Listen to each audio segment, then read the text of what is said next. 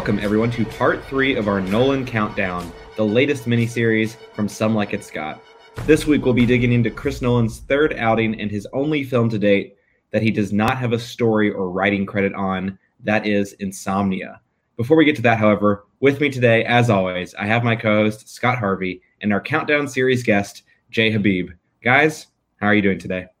Well, we're making it, or at least I'll speak for myself and say I'm making it. We're both here. That's all I'll say about Jay. But yeah, we don't know. Again, we don't know when this episode is going to go out. But when we are recording this episode, it is in the middle of the coronavirus epidemic, which I said this, I think, on our last Some Like It Scott episode. But hopefully when you hear this episode, that will just be a thing of the past. And you can be like, oh, I remember when the coronavirus epidemic was a thing. That was a wild 4 or 5 weeks, and then everything was totally okay after that. Hopefully that's what you're going to be saying when you listen to this, whenever you listen to this, because who knows if 10 is probably going to get delayed now, which means this series is probably going to get delayed as well. But that's a roundabout way of saying, Scott, that I'm doing okay, at least as okay as one can be doing in these times. I made it through my first week of online classes, so happy about that. Yeah, Jay, how are you? To echo Scott Harvey, I really hope, we can look back on this time and laugh, right? And Scott, I hope you're right that, we were, quote unquote, in the middle of this, although it feels like, it might just be beginning. We'll see. If nothing else, this is a great time to watch these Nolan films and continue to talk about them. So just trying to look on the bright side. Yeah, people have been asking me for, understandably so, at least movie recommendations recently, given all the downtime people have. And I found myself recommending some Nolan movies, one, because they're good and we've been watching them recently, but two, because they're also good and I've been watching them recently. And it really is, thinking about these movies and thinking about my mom, for example, was asking me like, oh, what movie should I watch? And I ultimately settled on some PTA movie to recommend her. But I was like, I should tell her to watch Inception or any of the Batman movies, which I think they're all on Netflix at the end of the month. So it's a good time, this month being March. And because, as Scott said, saying we're in the middle of the coronavirus, it can mean very different things. A few months, middle of the coronavirus could be a few months from now, but hopefully not. Hopefully a few months from now is when you're listening to this, and you don't have to really be worried. I'm not sure we'll ever laugh about it, as I think today the U.S. ticked over the most confirmed coronavirus cases, which is disturbing considering how far ahead China was for such a long time, and also I believe how many more people they have relative to the U.S. 10 times as many people. Okay, that's an exaggeration because that'd be like 3.3 billion, but they have many more times the people of the U.S. and they clearly did a better job of containing it. And it seems like still some people aren't taking it seriously enough or saying things like, "Oh, the U.S. will be back to normal by Easter," which is crazy talk in my mind. Even if things were on the up and up, so to speak, I think by Easter, to say that everything will be back to normal by Easter, when 2 weeks before that we took over the most confirmed cases, is like, it's wild. It's wild to me. But we'll leave that there and move on to the reason we came to talk today, because hopefully when you're listening to this podcast, you'll be like, why are they talking about this event that was a year ago? I don't know.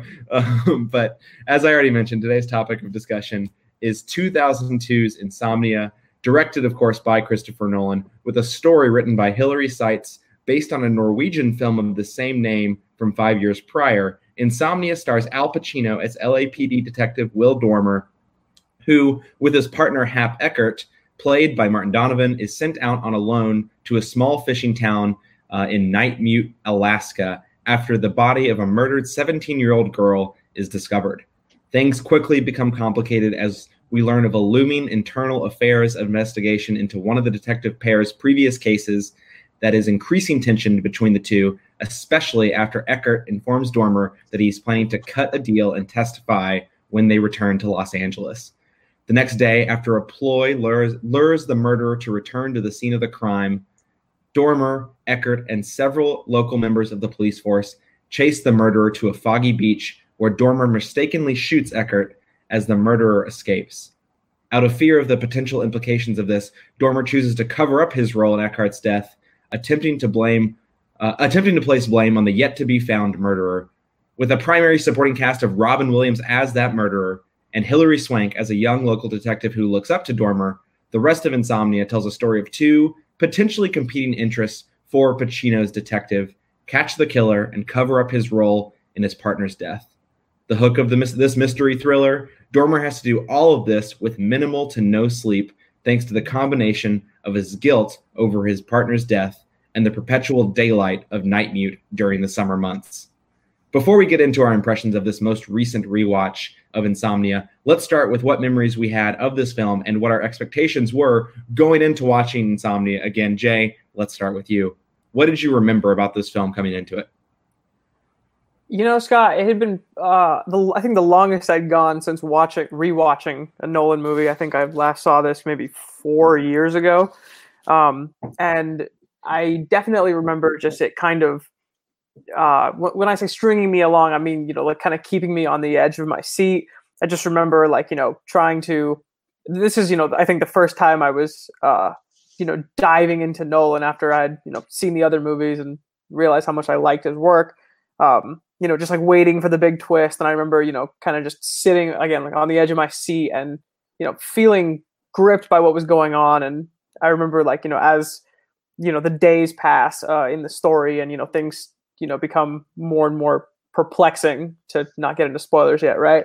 I just remember, being gripped and, kind of feeling myself like going a little bit crazy, watching things, get more and more out of control.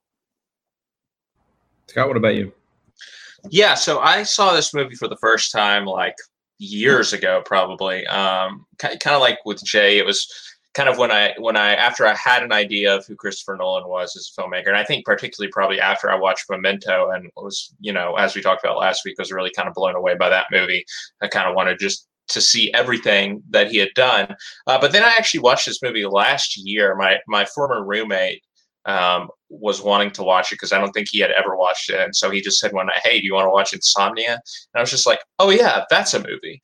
Because I think that is kind of how it's viewed in Nolan's filmography. It happened it came out in this time period between Memento and Batman Begins, right? Which are two of his most famous, most loved movies. And Insomnia just doesn't have that same reputation. I think it's kind of maybe the most forgotten film, taking Following out of the equation, of course, the most forgotten film that Nolan has done. And I think that's a shame for some reasons that we'll talk about. But yeah, so I'd seen this movie just a year ago, and I kind of knew how I was going to feel about it when I saw it again this time.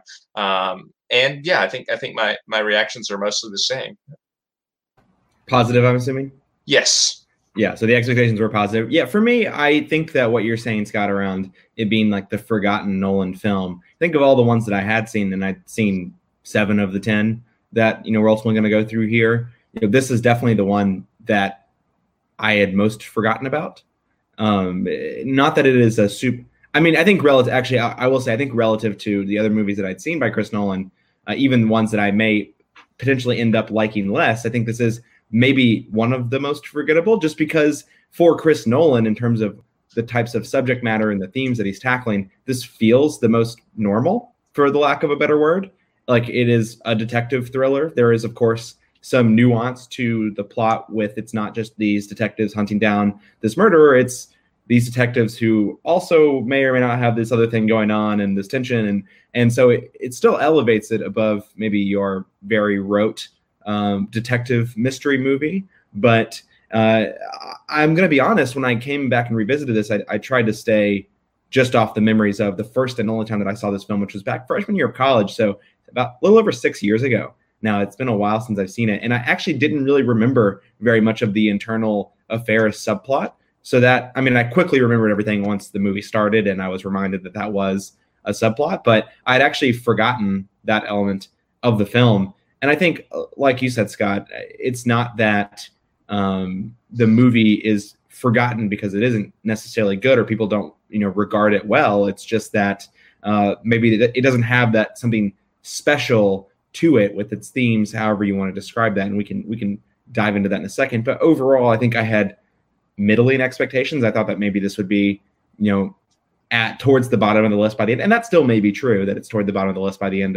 of this series. But I think that my expectations were exceeded even a little bit, if for no other reason than just based purely off of the performances. And I think that the interesting twist that this film, which I can't really say Chris Nolan is responsible for because it is based off a Norwegian film with pretty much similar plot beats, but the interesting nature of some of the subplots of this film and the relationship between Robin Williams' character and Al Pacino's character and the interesting dynamic that the two of them have, I think that's what really elevates this film above maybe other and more or less straightforward detective mysteries. But on that note, I think that transition nicely into what were your general impressions of this film. This time, Jay, we'll go to you again. Sure. It was a good movie. I'm not going to heap praise on this, kind of like I did with Memento last week. And to kind of echo some of the things you said about how this kind of is the forgettable Nolan movie. I think it kind of is. Maybe, I mean, I don't know, just because maybe it isn't as mind-bending or not as, thrilling or, to even use what you said, it is kind of the normal one. I still had a good time watching it. I'm certainly not itching to rewatch it anytime soon, but I thought it was a good movie. Yeah. Scott, what about you? Yeah, I mean, all along, I think in both episodes we've talked about how Nolan, as a filmmaker, he sort of has these two phases of, his very original sort of puzzle box movies, and then his straightforward, mainstream entertainment. And what makes him such a great director, I think, is the way that he can do both of those things to great effect. And this is really, as both of you have alluded to, this is really the first film of his that it dabbles more in that mainstream area than following in Memento. Certainly, so this is really sort of his introduction to that other side of himself as a filmmaker, which of course he's really going to tap into with the next movie that we're going to get to, which is Batman Begins. But yeah, I think this is a really solid watch. I think it's definitely not on the level of Memento for sure, just because I think it does lack that originality. But at the same time, the story does keep you guessing, right? I mean, obviously it comes from the Norwegian film, so give however much credit to Christopher Nolan and the writers here as you want on that. But there are some elements in the story which make this different, I think, from the generic crime thriller, whether it's the internal affairs subplot, which I think is interesting, and of course the whole Alaska setting as well. Throw some wrinkles in there that, again, you would expect from Christopher Nolan. As much as we say he can make a mainstream film, again, what's so great about him as a mainstream filmmaker is that he still puts his own stamp on the movies. And I think that that's definitely true about this film. I think that I do have a few quibbles with it. Particularly, I think the ending is a little disappointing. I think it gets a little too standard in the end. But I really like the performances. Again, I think the movie keeps you guessing. I think it has a good cinematography by Wally Pfister, his longtime cinematographer, and in general, I think it fits well in Nolan's filmography, and it's a shame that it doesn't get more recognition because I think it is a solid sort of cat and mouse thriller with this disorienting element of it being set in Alaska thrown in there, and so yeah, it's an enjoyable film for sure. Yeah, I mean, he's still not yet where he's technically producing under one of the big five at the time movie studios. I think this is largely produced by Steven Soderbergh and George Clooney's production company, Section 8 Films. So he's still not yet there in terms of big studio films. He will get there, of course, with Batman Begins when he does go under. At the time, I think it was New Line. I'm not 100% sure, but he's slowly working himself way there. Obviously, following for so many reasons, I think it falls out of the equation in a lot of these films. When you talk about Nolan, you talk about not necessarily the trajectory of his career, because I think it's really important for that, but for making larger movies that actually have any sort of thing close to a legitimate budget. And when you look at this, I mean, this was a $50 million film. I mean, even of course, we talked about how small the budget was for Following. We talked about how relatively small the budget still was for Memento, even though it was much bigger than Following. And Insomnia is that next step up and into the big leagues, even though he's not yet doing it for Warner Brothers, who did ultimately distribute the film. But he's really taking big swings. I think that even with something like this, something mainstream, I think that this is the movie that he had to make in order to prove that, hey, I've got my wild ideas that obviously really resonate with people, are really popular both critically and commercially. And now I need to show studios that I can make a more mainstream film, even if I ever make another film as mainstream as this, so to speak, that I can make it and I can deliver on that, even though I'm still, I'm the director of Memento, but still a relatively lesser known filmmaker at the time, not yet reaching that auteur status that he'll eventually gain, with his next 4 or 5, over the course of his next 4 or 5 movies, between the Batman movies and then The Prestige and Inception.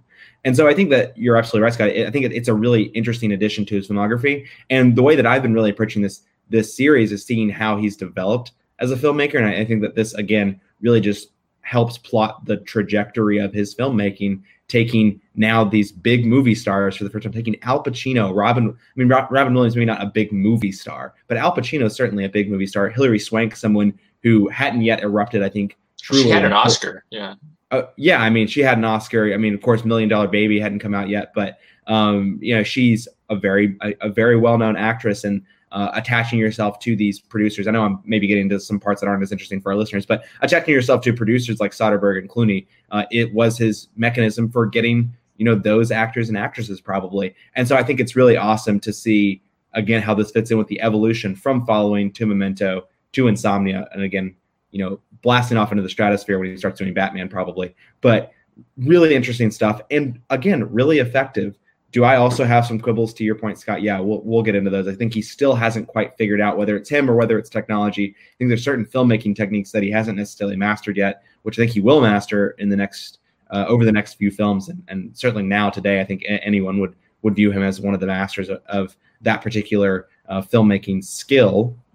But that being said, I think he does try to make the most of the material that he's given, especially since, like I said, the first 2 films he wrote, they were his concepts, his ideas. Well, technically, I guess Memento was his brother's idea, but he had a lot of input and say into all those things. And since then, he still, again, like I said, hasn't had a movie where he doesn't have either a story or a writing credit on the film. So really taking the first and only time he does this, really taking this adaptation of another work, another piece of work, another film, no less, and really making it into his own. I haven't seen the Norwegian film, but I think that what he's able to do and certain set pieces that he's able to craft, I think, again, for the first time, really creating set pieces in his film. I think there's some really interesting set pieces, really innovative, well done, to the point where you might even see them in like large scale action movies and think that they're pretty original and pretty cool. And considering Insomnia is not really that, and he hasn't gotten to that stage in his career yet, you can already see, again, the origins of what ultimately becomes, I think, trademarks of Chris Nolan films. Something like the foggy beach scene, something like, the log chase scene later on in the film. I think these are all things that you kind of expect now of Chris Nolan, but to that point, Memento and Following, they're not really those types of movies. And to be fair, Insomnia really isn't either, but he starts to inject those into the film. I think they work really well on the whole, and to go along with, like I was kind of alluding to earlier, and you already said, Scott, really strong performances, I think, for the most part from the cast. And so overall, I was really pleased how this film turned out and definitely exceeded my expectations going into it. Yeah, and talking about the big names that are linked here in this movie, you do have to wonder, going back to what we talked about with Following, right? The Batman symbol on the door. Is he kind of angling for Batman all along? Is this his movie that he is making to say, look, I can get big name actors. I can make a mainstream movie. They don't all have to be, these overly complicated sort of puzzle boxes like he's shown with Following and Memento.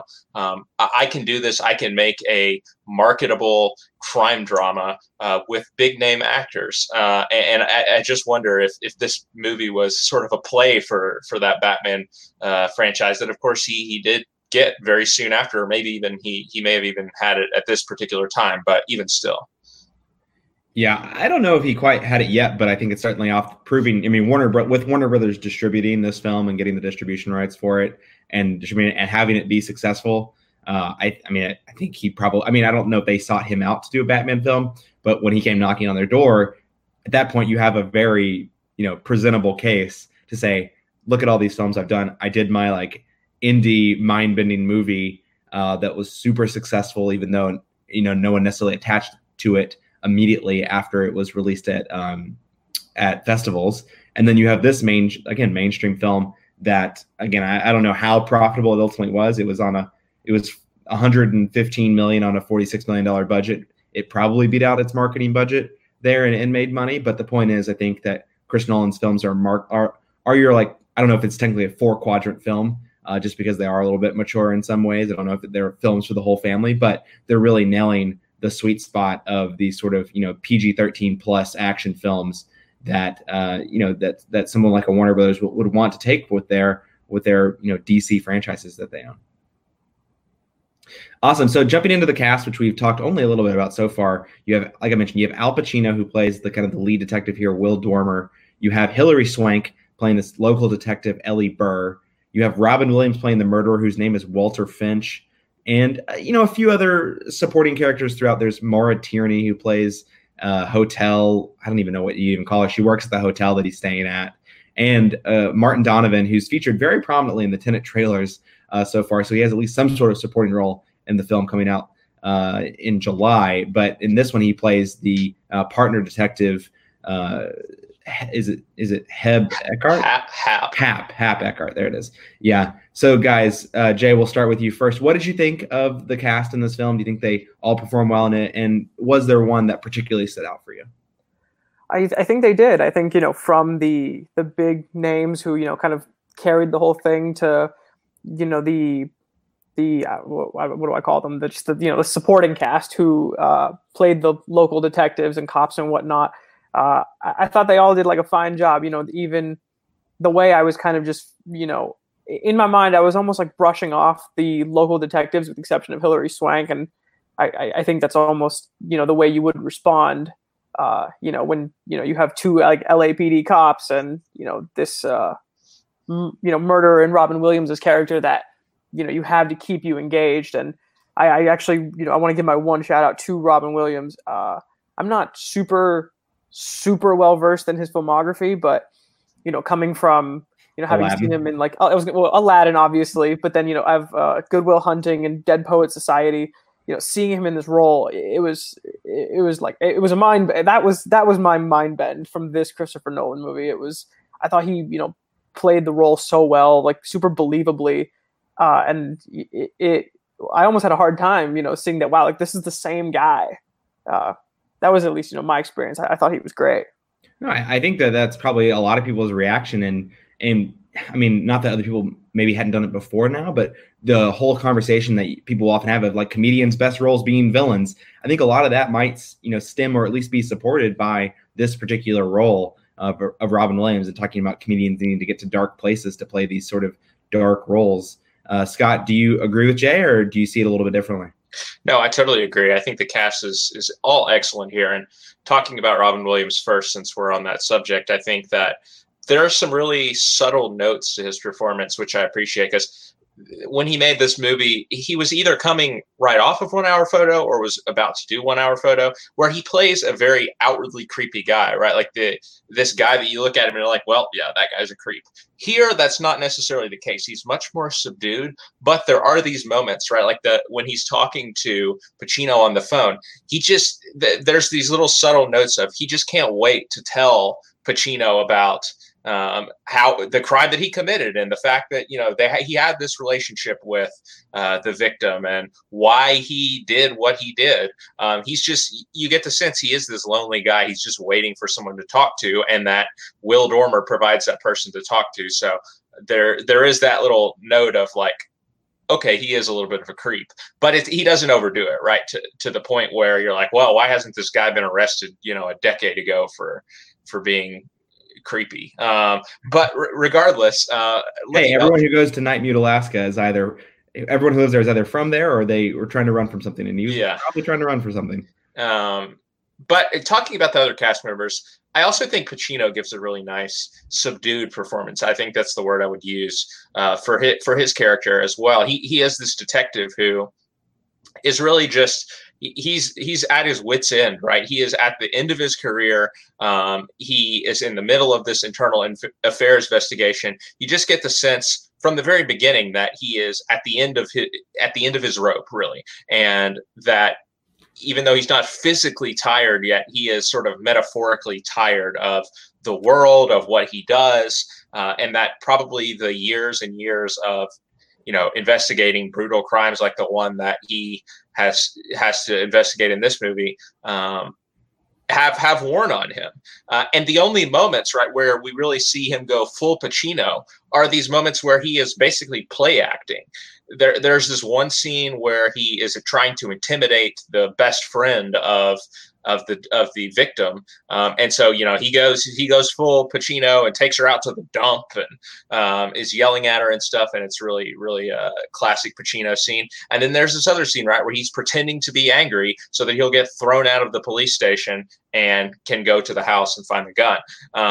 And so like the fire that he probably had at one point in his career, it's gone, and he can only really channel that when he tries really hard to, or when he out of necessity, when he really needs to get what he wants.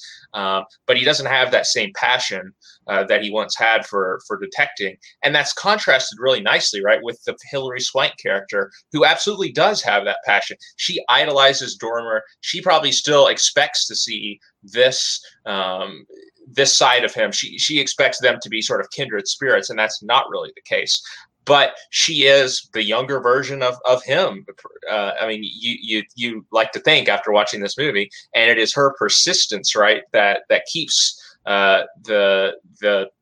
keeps spinning Pacino into a tighter web, because even when everyone else is willing to dismiss the case and ready to call it a day and have a beer, she is still bothered by these pieces of evidence out there. And she's a good detective, and I think Swank plays the role really well. Yeah, I mean, for me, I think the two standouts are definitely Robin Williams and Hilary Swank. I think Al Pacino is Al Pacino. I loved the high note that you talked about there with the scene at the dump. That was probably my favorite scene of his when he.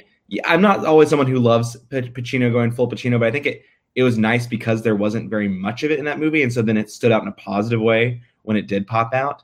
Because I think for the rest of the film, you really think that this film can probably be played by any aging actor, right?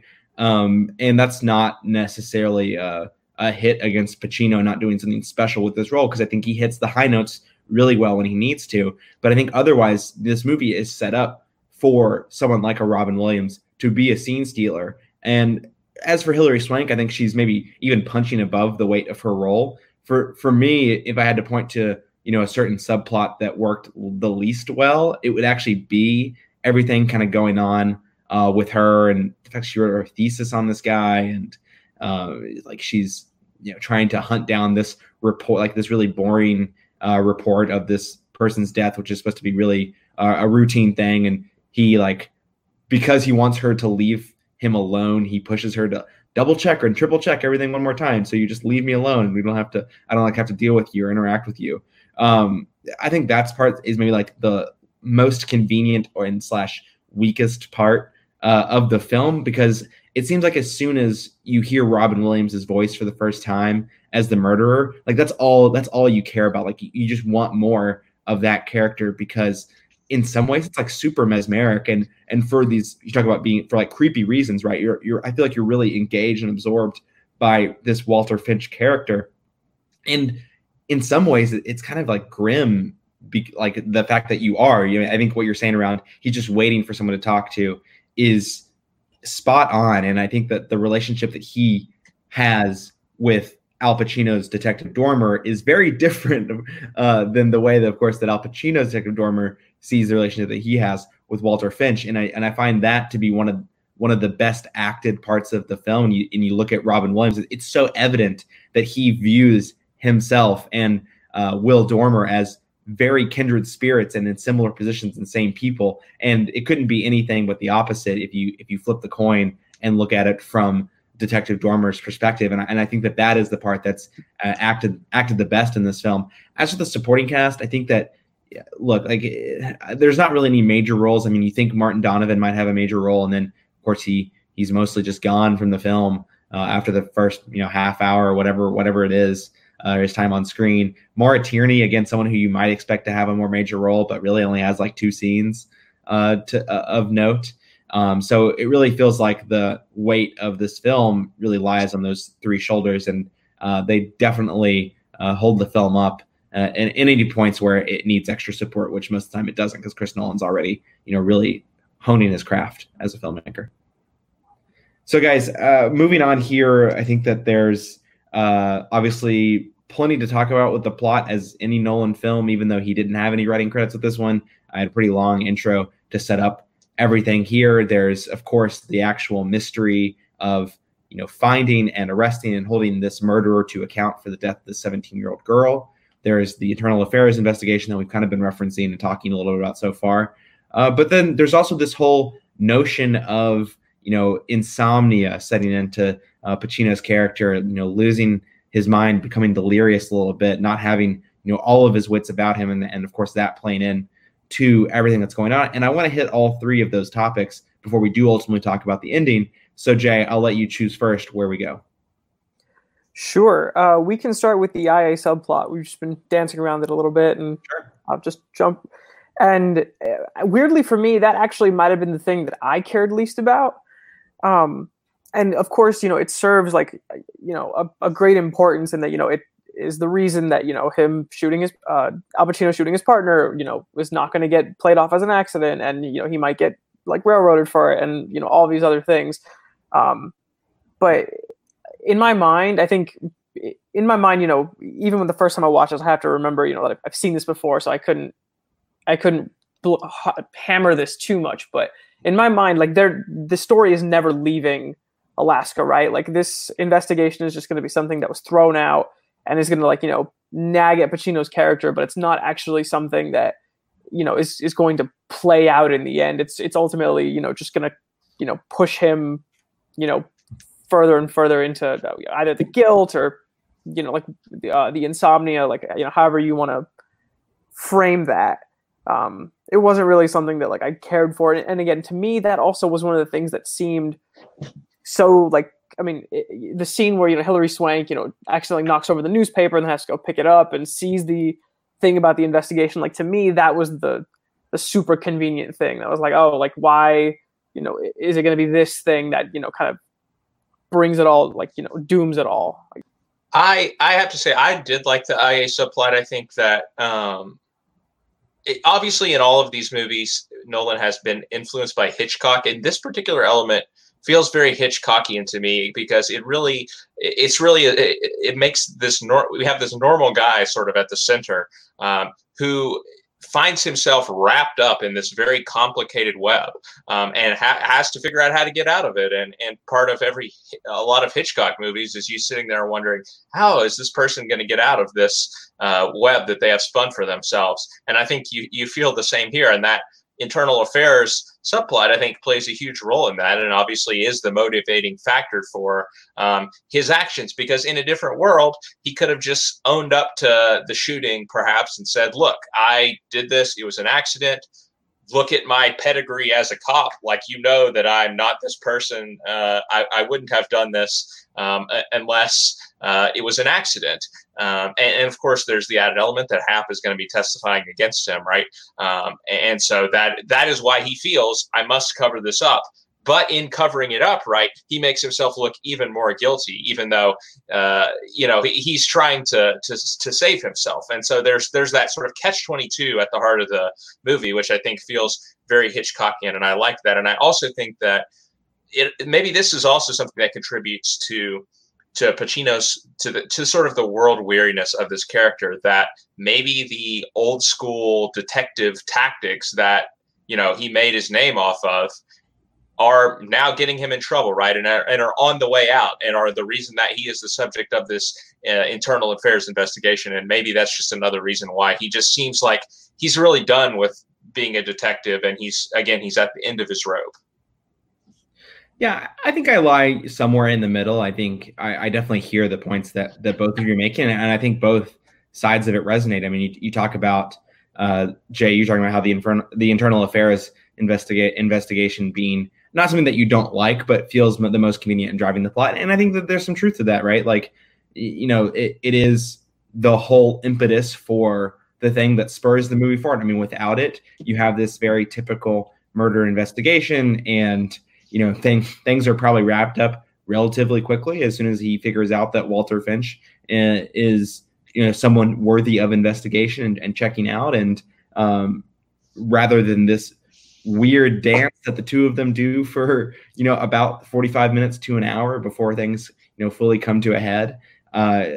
The movie's a lot different, and finding the newspaper and propelling that plot forward, I think that, again, that is somewhat convenient, but I think it also frames a lot of the movie in a really interesting way. And Scott, to your point, maybe having some sort of conversation about the times changing and moving past you and the world weariness of Pacino's character. I think that's something that definitely adds to the nuance of the film and the nuance of the character beyond just what you can ostensibly basically just see on the screen in terms of the subplots that we're following here.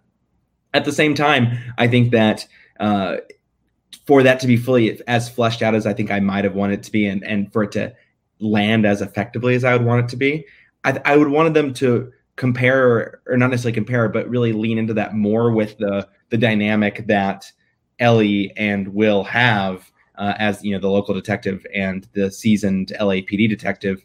I think that they try to swing back around that at the very ending, but that feels more contrived and doesn't necessarily work as well as, and the plane doesn't land the plane necessarily as well as I might have hoped that it would. We'll get to the ending in a second, but I think that ties in there. As for one of the other things, the other half of the film, I think the murder mystery is interesting, right? This isn't some serial killer who just really needs to get his fix, and which is kind of how it starts out kind of looking. They get to Alaska, they say he was so methodical, he was so calm, cool, and collected, he knew exactly what we'd be looking for, and he removed that.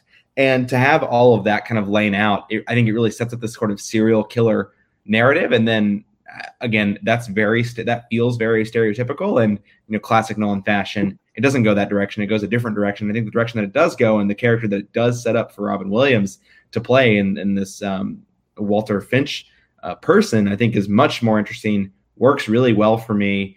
And the way that subplot ultimately intersects and evolves with the internal affairs subplot, and the knot that Al Pacino's character twists himself into because of that, I think that's ultimately what is the highlight of the film in terms of leading to these scenes between the two of them. Because I think this movie is at its best when these two people, these two actors, and specifically Robin Williams, is feeding off that dynamic.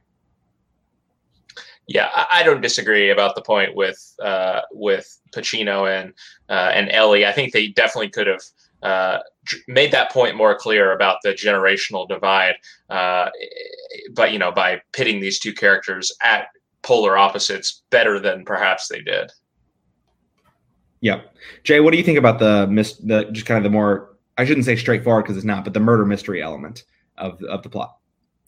I mean, I thought it worked really well.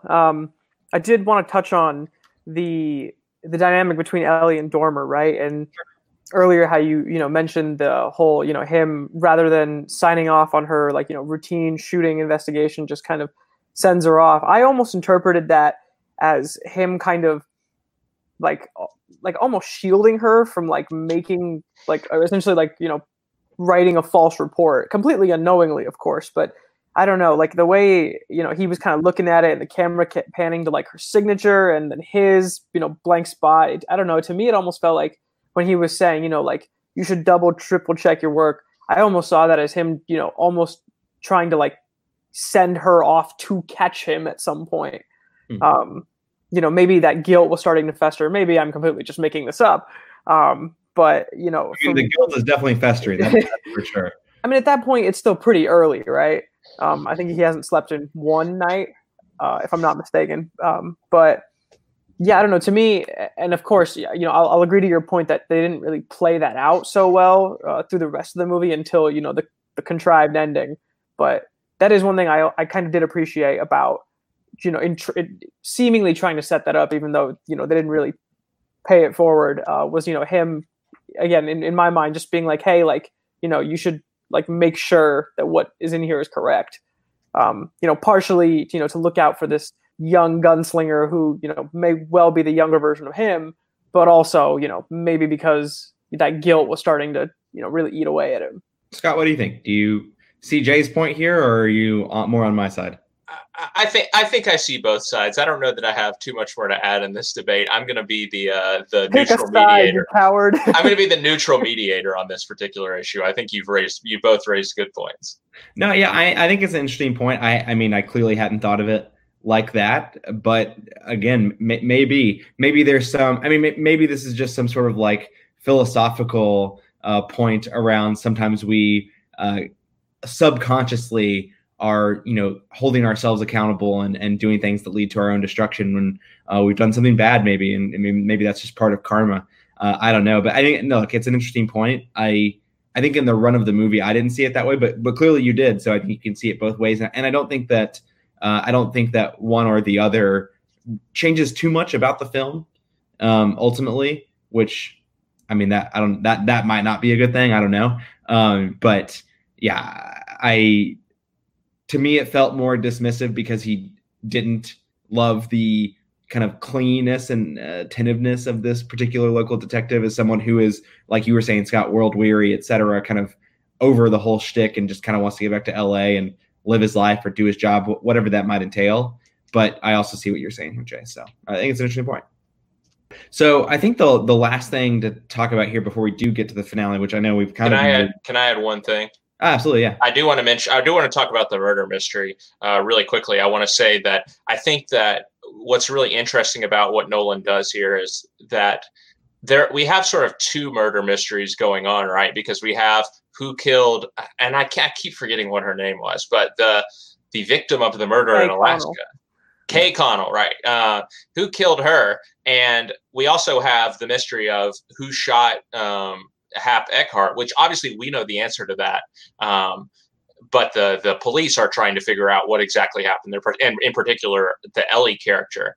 And with regards to who killed Kay, we find out sort of halfway through the movie that, yeah, it was Robin Williams' character. So both of the mysteries are solved more or less by halfway through the movie, but it speaks to Nolan's credit, right? Like that the tension is still there, and the tension comes from watching these two characters of Walter and Will Dormer try to get their way out of the predicaments that they're in, right? Because even though Will would like to think that he's a much different person from Walter, that he's a much better person than Walter is, they both find themselves in the same place, right? Of where the door is closing on them, and if they don't take action quickly, they may both get caught for what they've done, and so they have to sort of cut this deal. And so I think that Nolan does a great job of, even where the traditional sort of like whodunit elements are not really there, he still keeps the tension mounting throughout.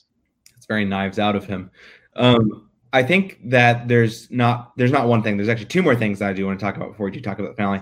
The first, I think, is very intimately connected to some of the scenes that you're talking about here, related to the murder mystery components. And that's kind of the set pieces of this film. I mentioned it sort of at the beginning that this is the first of Nolan's film that really feels like they have true like cinematic set pieces in them. I think one of them is the foggy beach that does ultimately kind of culminate with the death of Hap Eckhart. And the second is probably the chase scene after they first encounter each other in, I can't remember the name of the town. It's some really weird name. But the first time that Will Dormer and Walter Finch, Robin Williams' character, meet each other, they kind of chase across these logs, I think is a really good scene. And then to the extent that, the last scene of the film, the finale may also be a quote unquote set piece. But it seems like a little bit of a smaller scale than those first two that I was talking about. Jay, what did you think of these set pieces, kind of the first forays that Chris Nolan makes into this type of scene? Do you think that it's a bit rough around the edges? Do you think it's done well? What are your thoughts?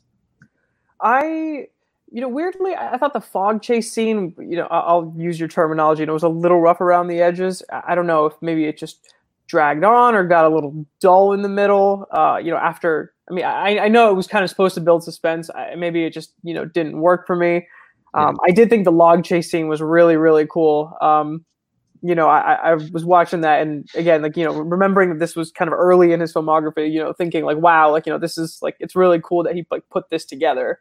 Right down to when Pacino goes under, and stays under for a while, and all of that worked really well for me. But even some of the simpler nuances, the talk between Walter Finch and Will Dormer on the ferry. Not the last time we're gonna have a super tense scene on a ferry in a Nolan movie, but even that one just worked really well. Yeah, it obviously wasn't a set piece, but I'm gonna go ahead and give that its own shout out anyway. Sure. Scott, you look like you're itching to say something. Oh, well, no, I was just thinking about how funny it is. And I really like the log chase sequence as well. But how funny it is that, right, this chase happens there. Pacino's chasing him, and Robin Williams just skips right across these logs. I mean, it's obviously a stunt double, but he skips right across these logs, gets to the other side and turns around. And that's really the first time you see that, oh, this is Robin Williams. And I'm just like, do we really think that Robin Williams could do what he just did there with skipping across the logs? And then Pacino gets out there and he's just falling all over the place. But I think that is a great sequence. It's very creative, right? And you wonder, again, talking about the whole Batman thing, right? You wonder if he's angling for Batman and putting these sequences in there to say, hey, look what I can do with action sequences. I can bring something, somewhat fresh to Batman, which is, has been played, which you could argue at that point had been played out, right? There have been 4 films. The last 2 in particular were not well received at all. But he's saying, look, I can bring something new to Batman if you want me to. And I think the fog chase sequence works really well, too. I didn't have too many issues with that. I think any maybe roughness in the filmmaking, for me, I just felt like that was just adding to the disorientation, right? Because we're supposed to I don't think we're ever supposed to feel any suspense about whether Pacino purposefully shot Hap or not. I think it's made very clear from the scene that it was an accident, and I think the way that the scene is filmed helps that point, because it is disorienting, right? You do sort of get lost on who is who, where is everyone in this thick fog, and so I think it really puts you in Pacino's shoes in that segment. So it worked for me. Yeah, I think for me, I think both scenes, the concepts of them are something, like I kind of mentioned at the beginning, that wouldn't feel out of place in, an action like a franchise action film, like a Mission Impossible, like a 007, that they look like set pieces that concepts for set pieces that you could see in them and be done really well. I just don't think that, Chris Nolan has yet figured out how to shoot these types of scenes. I definitely hear what you're saying, Scott, around the fog scene being intentionally disorienting. But I mean, I swear these scenes are edited to absolute hell, and I have no idea why. There's so many hard cuts in these scenes, and I think I would have been able to excuse the fog scene if the exact same thing hadn't happened with the log scene later on. I would have been in your boat or been in your shoes here and said, hey, I think it was just to contribute to the disorienting feeling of being in that fog. But even the log scene, which I think is maybe the cool, in terms of ideas, probably the coolest scene in the film, it's edited so much for me that it almost ruins the entire scene. It's not for me, it's just nauseating how many cuts that there are. It doesn't really feel like you can follow. And I maybe even understand why, because they are interweaving cuts of stunt doubles with, the actual actors in the scene. But I think that's something that, again, whether it's for that reason or for, a technology reason, whatever it might be, I think these are things that Nolan's going to figure out pretty quickly how to shoot. But it was so rough in this movie for me to see these scenes I think conceptually are really interesting and really cool be almost ruined by the way that they were shot, the way that they were edited. No, I shouldn't say necessarily the way that they were shot, but the way that they were edited together and cut together, it just didn't work for me at all. Yeah, so the last point here is again, thinking about how this whole, the title of the movie is Insomnia, this whole thing around the fact that he's not getting any sleep, how he has, that mixed in with the guilt that he's feeling. I should say not getting sleep from 2 causes, one being the guilt that he's feeling from the death of his partner, but also this sort of, 24/7 daylight that he's experiencing up in Alaska. For me, I'll go first here. I think that it's an interesting concept and premise and hook to put onto a movie, and makes for an interesting title on the whole. I don't actually know how much this hook actually adds to the overall film itself. I don't know, how much we really gain from having this, world weary Al Pacino also be delirious. I think it adds maybe to that weariness and that beleagueredness that you see in his character towards the end of the film, not having his wits about him, making poor decisions. But sometimes I really wondered if this whole insomnia bit was even necessary. Jay, what did you think? I think I felt similarly for the first half of the film, maybe even the first 2/3. I think it, does, because we see it, played up more in, like you said, some of the bad decisions we see him make. It perhaps, feels a little bit more justified, or that, it adds more. But I'll definitely agree that in the first half to 2/3 of the movie, it seemed like something that maybe would add more and then just didn't really. Like, I remember on this rewatch, the first time watching him trying to sleep and, after, while thinking about his partner and seeing the light come in my head, I just heard this silly voice going, oh, see, that's why they call it insomnia. But beyond that, I don't think it really did much until the end of the film. Scott, what did you think? It worked for me. I think that kind of what you were talking about a little bit, Scott, that I like introducing the element of, yes, we have this cop he's tired of his career. He's figuratively tired of, the world perhaps that he finds himself in.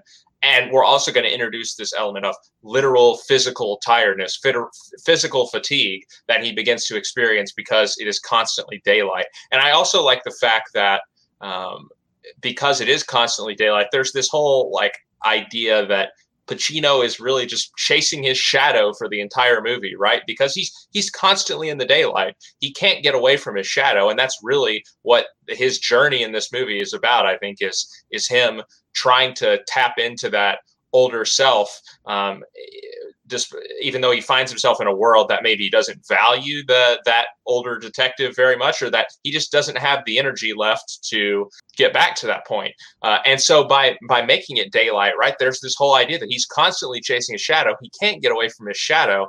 And because of that, he is being physically worn down. He is becoming physically tired. He can't sleep. And as a result of that, he feels this fatigue that ultimately overcomes him in the end. So I liked that aspect of it.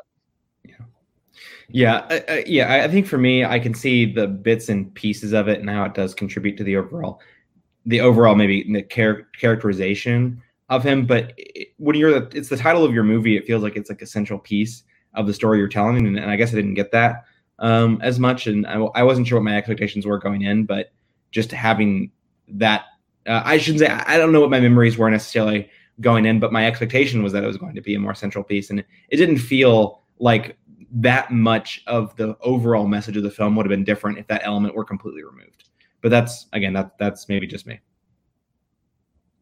All right, guys, the finale of the film, we've briefly alluded to it and mentioned it already, but this finale is, of course, that Ellie needs to go take some statements or get the emails or something, or letters that letters from Walter. Yeah, not emails.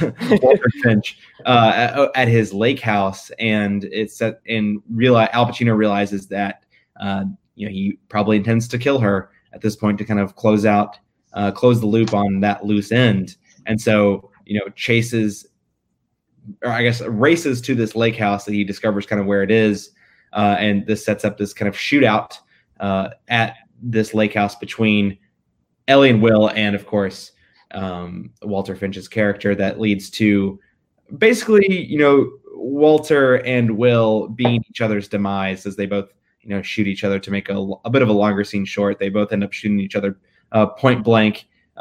Will survives at least long enough to have this final moment with Ellie where he encourages her to not be like him, essentially, not cover up something that he had done just for the sake of his image not being tarnished, or some other higher justice being done by bad means, or however you want to phrase it. Scott, you talked about this ending a little bit earlier already, and how maybe it didn't quite wrap the bow that you wanted on this film overall. So I'll let you expand on that thought first. Yeah, I think there's a couple things about it. First of all, in sort of the preceding scene, I don't really understand why Pacino decides to confide in Maura Tierney's character, right? Because as you said earlier, she doesn't really have much of a role to play in this movie. She's just kind of there. They share a couple of interactions together at the hotel, but she's not a major factor in this movie at all. And yet she comes to him in his room, and he just decides to confess all to her. And maybe if this was the Walter Finch character, right, and we got that sense that he was itching to tell someone, I would believe it a little bit more. But I just don't understand why Pacino chose this moment and this person to lay it all out there. And then that is absolute wit's end. That's I don't know, maybe so. But the other thing I didn't like is just the final confrontation. I think because the other action scenes in the movie are more inventive and more creatively staged, I just felt like this was kind of a standard action climax. They're punching each other, they're shooting. It just felt like kind of unsatisfying to a movie that I think had been bringing some creativity to its major set pieces. That this was the way it was going to end was a little unsatisfying, like I said. And I will say, though, that I do like the fact that Pacino's character dies in the end, because I think like that is him succumbing to the insomnia, right? He is going to sleep permanently because he is finally caught up to himself. He's finally tired out of chasing his shadow, and all that's left for him to do is sleep with maybe the person there who's going to carry on his legacy, and Ellie right there with him, saying, look, I know you were innocent, as he passes away. That's really all there is left for him to achieve, I think. And so I think that aspect did work for me. I just wish it had come about in a better package. Yeah. Jay, what about you? What do you think of the ending of this film? I'll echo a lot of what Scott Harvey said succinctly, in that, I did find the final confrontation to be kind of boring. I have been thinking back to this moment right before the shootout begins, or even before he knocks out Hilary Swank's character, before Robin Williams does that, when he opens the drawer to the dress, almost as if to like let her see it. To justify the killing then, right? It's almost as if he's doing this for Al Pacino's character, and I don't think that was something I'd necessarily picked up on the first time. My first time watching this, however many years ago. And, I liked that. And then, the shootout itself was kind of boring. In my mind, there really was no other way to end it other than, Pacino dying. And I think, Robin Williams' character also just kind of had to die. The double shot was like a little tacky for my taste. But, to echo Scott Harvey again, like his final moments, going to rest with someone who sees him as innocent and, will carry on, like I think was good.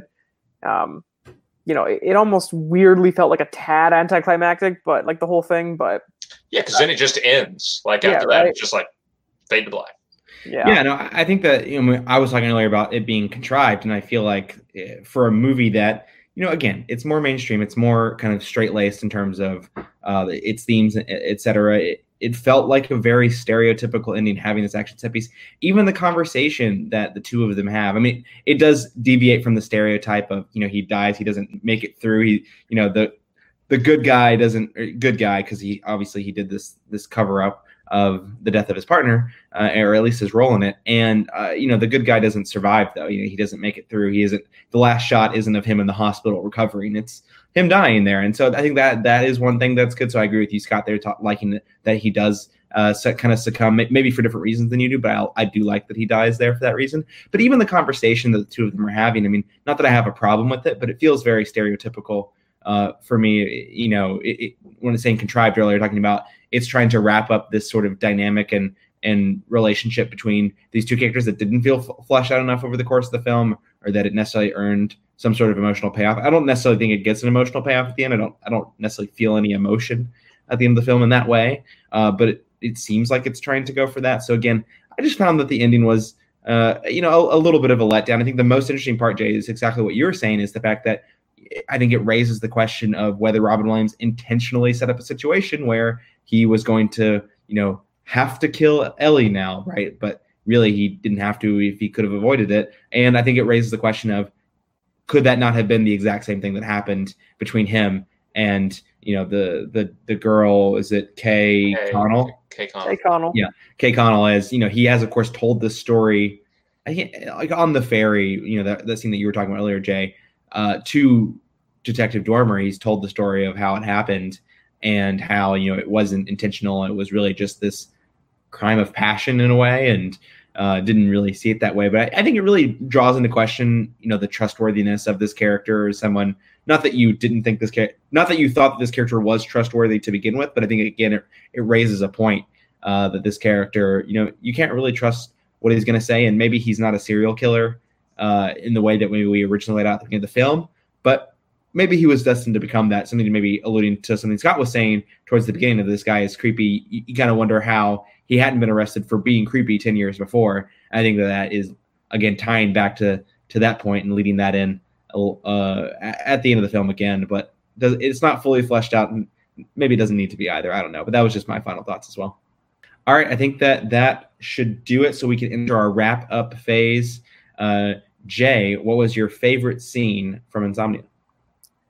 I think I will go back to the ferry scene. Hearing Robin Williams, talk about his motivations and the night of the murder and all that, it really got to me. I hadn't really seen him act in this kind of role. I thought he did it really convincingly, and right down to the very end where he steps off the ferry and just shows the tape recorder and just that smile he had on his face, like it was so creepy, but like so well done. Of course, I want to give Robin Williams credit where credit is due there. Yeah, Scott, what about you? Yeah, I'm going to go with the scene that I talked about earlier with Pacino in the interrogation room with Robin Williams. I think it's a great scene where he has to come up with a way, because he knows, again, the clock is ticking. He has to be able to beat the police to Finch's house. And so because he realizes that Finch has moved the gun, or to the boyfriend's house rather, because he realized that Finch has moved the gun and all of this stuff. And so he has to come up with a way to do that. And his way to do that is to go full Pacino and get himself, thrown out and have the other cop be like, take a walk, and him to be like, leave and then go to the house. I think that was it was great to see Pacino, sort of flip that switch in that scene. Yeah, for me, I think it was the fog scene, not from the kind of the beginning of it, at least, when they had the stakeout and you have this local detective completely mess up the megaphone or whatever and leads to this chase. And it's that moment when you first get to the fog and you realize the scene you're about to walk into, you're like, oh boy, like this is really cool. I didn't necessarily expect a scene like this in the movie. And so I think that is a real standout moment for me. And one other moment that I do want to mention as we kind of close out the podcast here, referencing a movie that came out last year on Netflix, The Irishman, and Al Pacino has his moment to talk on the phone with the wife of his partner who he's murdered. No, I shouldn't say murdered, that he's killed. Even if it is accidental, and having to the emotions in that scene. I couldn't help but wonder if Robert De Niro had watched Insomnia to prepare for telling Al Pacino's wife in The Irishman that he had killed him, although in that case a little bit more intentional. Yeah, I think De Niro gave it a little bit more with his performance for me. I'd agree with that. All right, guys, let's put a score on Insomnia. Jay, what score between 7 and 10 are you going to give this movie? I mean, you're not wrong. I'll give this movie an 8.0. Solid film. Not itching to rewatch it, but glad I saw it this time around. Absolutely. All right, Scott, what about you? For once, Jay and I are in complete agreement. This movie is a straight up 8.0. I'm giving it the same score. How about that? Yeah. Actually, didn't we both give it 10 last time? So no, I don't. No, Jay didn't give it 10. I went low. You gave it 9.5 to one of your favorite movies. Okay. Yeah. All right. I'm gonna give it. I'm a little bit lower. I'm gonna give it a 7.2. But it's a really good film. I'd recommend it. And like I said, definitely came out higher than my memories and expectations for it. But again, we'll see where it shakes out ultimately by the end of the 10 movies here in our series. And on that note, that will do it for part 3 of the Nolan Countdown. Please follow our podcast on Twitter at MediaPlugPods. Subscribe to our newsletter as well. I'll include the link in the episode notes for that. And don't forget to check out our podcast Patreon page at www.patreon.com/MediaPlugPods. Our Patreon has a bunch of different reward tiers for you to check out. You can receive different rewards, and even at the $1 level, you can get episodes early. So if you can support our podcast at the $1, even at the $1 level, we'd really appreciate that. That's www.patreon.com/mediaplugpods. If you can't support us on our Patreon, that's totally okay too. You can still find us on Apple Podcasts and on Spotify or wherever else you listen to your podcasts, where we'd love it if you rated, reviewed, subscribed, shared, all that stuff. And I have said enough. We really appreciate all of you for listening to part 3 of our Nolan Countdown miniseries. Don't forget to check out all the other podcasts in the Some Like It Scott feed, including our latest episode of Some Like It Scott, as well as Champ's Lunch. We'll be back next week with part 4 of the Nolan Countdown, where the 3 of us will be revisiting the first film in Christopher Nolan's Dark Knight trilogy, Batman Begins. Until then, for Scott Harvey and Jay Habib, I'm Scott Shelton. We'll see you next time.